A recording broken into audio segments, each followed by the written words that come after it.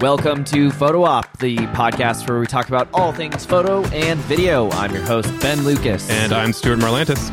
And this is the Photography Opinion Podcast Show. Yes, it is. So we are starting every episode with a listener question. This week's question comes from Paul. Yes, Paul, thanks for sending in your question. His question is, would you rather err on the side of too many shots or too few shots? When I first started years ago, I always erred on way too many shots, and it usually meant most of my photos were sloppy and overall just not great. It was kind of disheartening getting 5 good shots from an outing and having to sift through 200 shots to get there. Now I find myself leaning the opposite way, trying to only keep the best perfect RAWs on my cameras to have way fewer to go through at the end of the day. This saves time, but I often find myself wishing I'd taken a picture of this thing or that person. Which to you seems like the safer side to edge towards? So when I first heard this question, I honestly thought he was going a complete opposite direction. Like when you're showing photos, do you err on showing too many or too few? Which, if that were the question, I would err on the side of too few because people judge you on your worst photo. Although there is definitely something to be said for variety. So you need to get better at getting more, but you still need to cull down and show the fewest possible. Certainly in general, quality over quantity for that kind of situation. Absolutely. Yeah.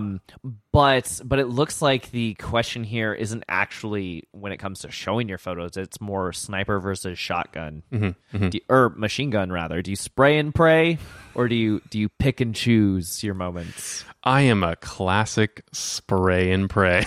Every time I haven't been feeling well and my brain's just not kind of in that space and I go, today's a spray and pray kind of day, I go home and hate myself because I'm normally a sniper, not a machine gun.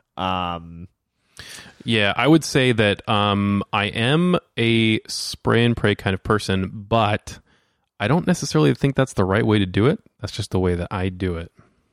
That's fair. I think if you're good enough that you are able to, like me. Yes. If you're a real photographer and you're good enough that you can get it in a minimum number of shots, that certainly, I mean, that can cut down on so much time elsewhere. Oh, absolutely. I feel like spray and pray is the equivalent of we'll get it in post. Yeah. I was just like, you know what? One of those will work. It'll be okay. And then guess what? None of those will work. Yeah. And then you're like, well, I guess this one's the least bad. Okay. Yeah, that's kind of how that goes. One thing that I will say here, though, is when it comes to I go through my shots at the end of the day and I find myself wishing I had taken this thing or that thing. Ask yourself, when is the next time this opportunity will come up? So if you're on vacation, when's the next time I'm coming back to this place? If it's just a day hike and you're like, well, I can do it next weekend, err on the side of less. That's fine.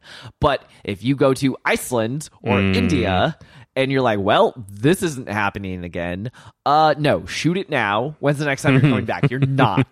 It's like when people say, like, how many exposures should I bracket? Should I do 3, 5, 9? When's the next time you're coming back? Like more.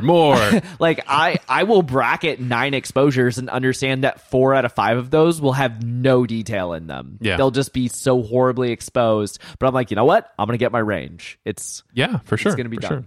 Yeah, I think and I think this is kind of, hopefully this helps, but I think this is kind of sidestepping it a little bit. Like more maybe safer technically in more situations, but I don't think that's the best way to go. Yourself if you're always shooting. It's just more. so much extra work and probably not for a better work.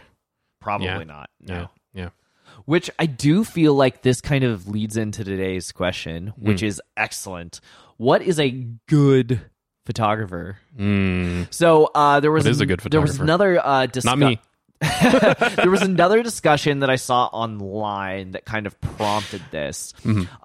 And it was, I realized I'm not better at photography, I'm just more efficient. And a lot of the comments were like, that means you're better. Sounds like you're better. Photography. But I feel like what we're talking today is the difference between floor and ceiling. So Yeah, I mean, getting better at photography, when he says, "Oh, I'm not getting better, I'm just more efficient," he's raising the floor. It means he gets the good shot more often, and he gets it faster, and he gets what he needs right out of the gate. And I feel like that is the mark of a true professional. Yeah, consistency is the mark of a true professional. Yeah, for sure. Yeah, raising the floor. I feel like I haven't exactly defined that. If you want to. What's floor versus ceiling? Well, so how do I phrase this? When you're getting better at something, you're raising the floor in like what you can consistently do, but you also raise the ceiling at the same time, what you can do at your absolute peak, like your best possible work. The floor is just the work that you can just crank out without really thinking about it. The ceiling is, it might be on a good day. It might be on a good day. It might be a struggle. It might take a lot of work. Maybe you even get slightly lucky in there a little bit at the same time. But the cream of the crop, so to speak. And you adjust, both of those adjust as you proceed in your career. Both of those should be going up, but I can totally understand. It's that valley that my very first day owning a camera, my very first photo shoot, I took a phenomenal photo out of pure luck. I started with an incredibly high ceiling and a very low floor. Everything else that day was garbage. And it took me a very long time for that floor to creep up high enough that I could then start raising the ceiling. Yeah. Well, and I feel like the ceiling looks closer or further away depending on where you are too. The classic thing is the more you know, the less you know. Yeah, because the less you know. You know nothing. Exactly. So sometimes that ceiling looks you actually could totally touch it, but it looks to you so far away because you're like, I just suck. Like, look at all these things that I'm not good at. But really, you're way better than you think you are. It's like the guy who's drowning and you're like, stand up. Yeah. It's like a foot deep. Exactly. Well, we've talked about this before. It's the classic, your tastes, you're in a good place if your tastes are outstripping your ability. Like you're always, then you're always going to be pushing yourself to be better. And that's a good place to be. Not always a happy place to be, unfortunately. It's the creator's curse. Yay. Because as you were making a thing, you got better and your taste improved. So now you're not happy with the thing because your tastes are now better than the product you made. So you're never happy with anything you make. Isn't that neat? Yeah. So you just hate your work forever. No, but this person that said, I'm not getting better, I'm just getting more efficient, of like, great. That is better. That is better. Even if he does absolutely nothing to raise his ceiling, if you can walk out and your first shot of the day is the keeper and you're done, you're like, wow, you just did a full photo shoot, and how long did that take you? Like, I would take that any day. That sounds phenomenal. For sure. Yeah, you don't want to... People are hiring you, if you're professional, people are hiring you to get that consistently in a reasonable amount of time. People don't want to pay you to screw around for 10 hours and hopefully get lucky, right? I mean, indeed. That's not the deal. So consistency is better. I will say, so we have talked so much on the show about the Laowa Pro blends. So much. # not sponsored. It's right off camera right now. You can't see it, but it's over. I can see it. Right there. Anyway, So we've talked so much about this, and as we have kind of been playing and experimenting with this lens, we've been learning what can it do, what can't it do. This is such a weird, strange thing that has all of its own quirks. Oh boy! Whenever we shoot video with it, micro jitters has been a huge pain in our butts. Oh yeah! And so we're like 99% of the way there to figuring it out. But the last time we did it, there was like a clamp that like didn't quite meet where it was supposed to, and we're like, how do we? What is happening right now? So it's like it's a work in progress. We're learning it. How long did our first shoot take? I want to say our first shoot was something like 6 hours. Yeah, I was going to say like most of a day. Yeah. But we just did this most recent one. I want to say in 2 to 3. Yeah, I think it was all like from me arriving to me leaving. It was probably like 3 I think total. It was. Yeah, I think it was from when you arrived. Yeah. But that first hour was like unpacking all the Pelican cases of gear and getting light stand set up and stuff. Once we actually got to shooting, it was like 2 hours maybe instead of 6. Yeah, for sure. And looking back at some of the older stuff that we've experimented with, I have a lot of the, my snapshots in Google Photos, and it does the classic thing where it says, hey, a year ago you did this, and about a year ago we played with it in the garden, I think, outside. Yeah, that's right. And that's right. So then that kind of piqued my interest, and I was like, oh yeah, like let's look at some of the early stuff, and it's so. There's such a stark difference. Yeah, it's so rudimentary. It's like we've gotten so much fancier with lighting and the movement through the scene, and figuring out tricks like when we did that scene where there's a landscape and all these figures, and we made you think that it was going through certain places when we were physically moving those pieces apart, so it looked like we were going through it instead of actually moving it physically. There's tricks like that we just learned by practicing that in shooting through that lens looks fantastic and looks seamless, but you just have to play around with it and figure what its limitations are and how you work around them. Yeah. It also one of the amazing things about it is how wide angle it is. Yeah. And one of the things that I hate about it is how wide angle it is, because if you try setting up a backdrop, you immediately start shooting off your backdrop. You essentially have to have like a 20-foot cyc wall to shoot a Lego minifig, because you see the whole damn studio behind that tiny little thing. So yeah, it just is kind of its own beast, and it takes things to learn. Yeah. And I feel like I brought that up today because I've been doing this for, God, I want to say like almost 12 years now. It has been a while. But this is something that I am only like a year old to using the Probe lens. Yeah. So this is kind of new and experimenting, and I'm trying to learn the physics of it and the limitations of it and the abilities and where through movement and unlocking stuff. And it's funny because we determined very early on that lens sucks if you don't have movement. Oh yeah. Like it's okay as a photography lens, but it shines as a video lens. That's really where you want to be at. And we argued for probably like an hour on our last shoot about how to include movement, and we realized lock it down on a tripod. Don't move the camera, move the thing. Yeah. Yeah, and that's stuff that you don't know. Like if we had bought it and somebody had hired us to use it, day one, oh boy. I mean, first, you shouldn't use equipment that you just bought for a paid shoot. But test something before you use it on a paid shoot. Yeah. But beyond that, like that would have taken so much longer and been so much more difficult. And it wouldn't have looked as good. And now we could crank out stuff like that so much easier. It's still going to be tricky. I mean, we're still learning it. It's a difficult tool, to be fair, but so much more approachable. 2 hours versus 6 hours. I mean, we're cutting a lot of time absolutely. down. Yeah. The other thing too is like we had ideas, and our ideas got close, and what we would have been ecstatic to get a year ago, we go, that's okay. We could do better. That's because with that tool, our ceiling went up. Yep. We know that the ability that we have with it has gone up. And so our floor is going up in that we're getting cooler shots sooner, but our ceiling's going up in that shot that we got through the garden that was only mediocre now we were happy with that a year ago.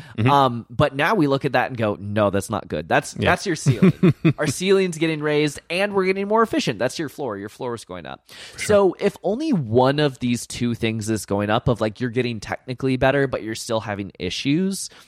I feel like there are different ways to raise your floor versus raise your ceiling. And if only one of them's going up, that might give you bad feelings. That might be despair or anxiety or like and you should hopelessness of like do you too feel like you're not getting better at photography? Of just like, man, I've been trying everything and it's just not working. It's like, well, maybe it's because one of them has been getting better, but you're only looking at the other one that hasn't been moving as much. Yep. Yeah. Or the one, like we said, with the ceiling where it just seems perpetually far away. Yeah, the ceiling just keeps on getting higher. But that also means that if it's getting farther away from you, that also means that you're getting better. Yeah, it might take you longer to get there, but you're getting better. Yeah. So, I mean, circling back to the original question, what makes a good photographer then? So the having that high skill ceiling of what are the technical limits of their creativity ability, what can they do, and then I think the other thing is raising that floor, because there might be a photographer whose portfolio is fantastic, and then when you hire them, they are a hot mess, and they send you 200 shots, 199 of them are complete garbage, and the 200th one goes, maybe I can fix it in post. Of like, yeah, they're technically able to get that high, but they need to raise that floor a little bit. So I think it really comes down to both those things. Of that's what makes you good. You need to have that high skill, but you also need to be skilled enough that it's consistent, it's repeatable. And your floor and your ceiling should always be moving upward. Indeed. And also for you gearheads, this is the only time I would say that gear acquisition syndrome is appropriate. If you really can't reach that ceiling because of a piece of gear, that might be one of the real times where you could buy something. Yes. Actually, no, this is perfect, because when people ask me what blank should I buy, I always have to take a step back, because my answer is about to be, I don't know, don't ask me, this is a bad question. Because really what the answer to that question is, right now, if you're asking me that question, it tells me you don't know enough. Yeah. That your floor and your ceiling are both very, very low. And literally anything you get should get the job done. It should do the trick. Yeah. And when you get to a high enough floor that your floor has met your ceiling, and literally you can't get higher than that because some technical ability is limiting you, and you know for a fact, Ben, back in 2008, that your Canon Rebel XSI tops out at 800 ISO on a good day, and you cannot shoot inside that cathedral. Hey, maybe I need a 5D Mark III that's new and shiny and can do 64,000 ISO at, what is it, 11, 8, 9 frames per second instead of 3. And then I was trying to shoot for a first kiss on Motor Drive at 3 frames per second. And then to bring it back a little bit, you stuck with that camera for, I mean, still. Still. I will say I get jealous when you pull yours out and it has like night vision goggles, but like other than that, mine gets the job done. I'm happy with it. In fact, I bought another one when they discontinued it because it's cheap now.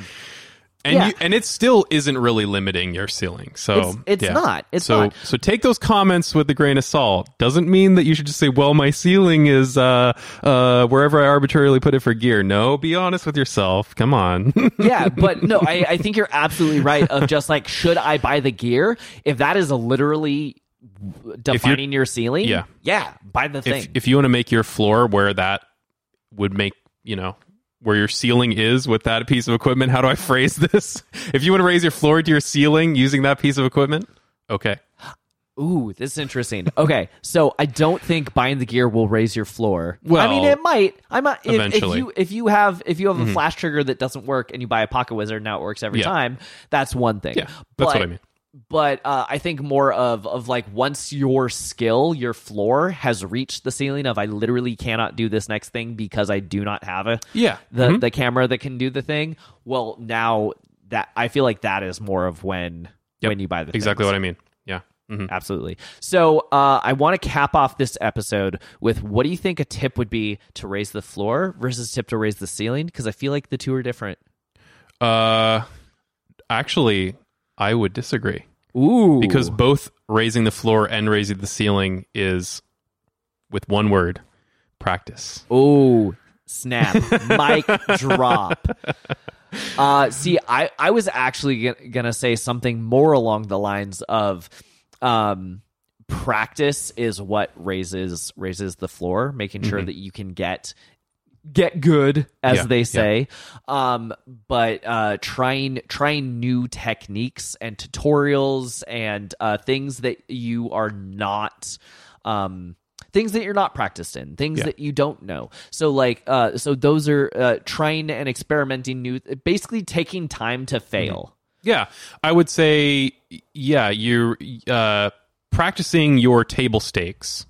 Practicing your day-to-day work is your floor. and practicing your experimental work is your ceiling. Yeah. Yeah. Yeah. So, there's definitely ways that you can raise both those, and practice definitely raises both those. But no, I think that's a good way to define a good photographer. It's a quick 2-question test. What's the best thing they've ever done? How high does this go? Yep.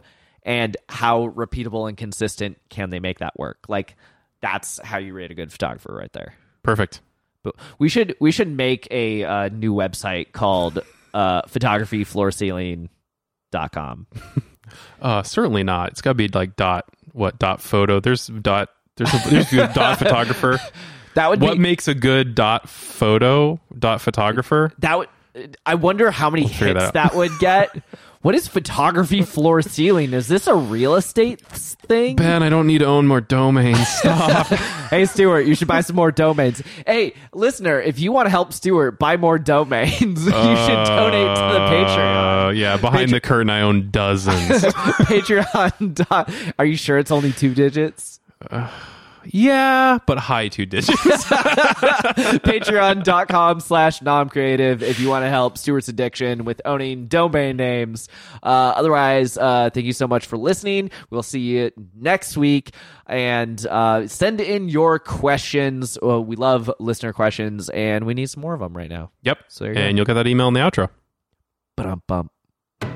If you have questions or ideas for future episodes, you can email us at hello@photo-op.show. Watch us on Ben's YouTube channel at NomCreative. As in Om Nom Nom. Share this with a friend, and you can listen to Photo Op anywhere podcasts are sold. Or download it. 'Cause it's free.